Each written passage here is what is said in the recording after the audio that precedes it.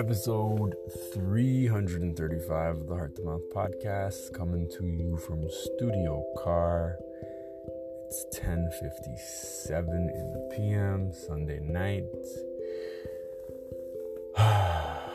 Feeling better after yesterday's intense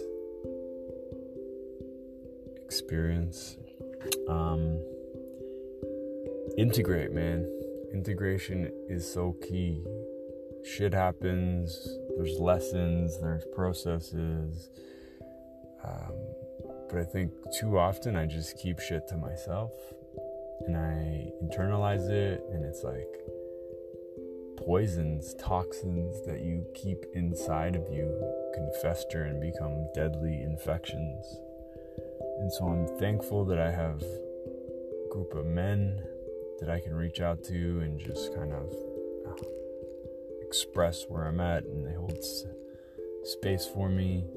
Thankful for my partner Jen and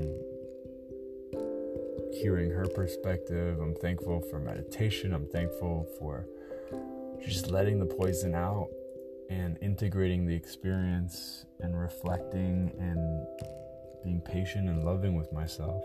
Today's breath work was also really powerful.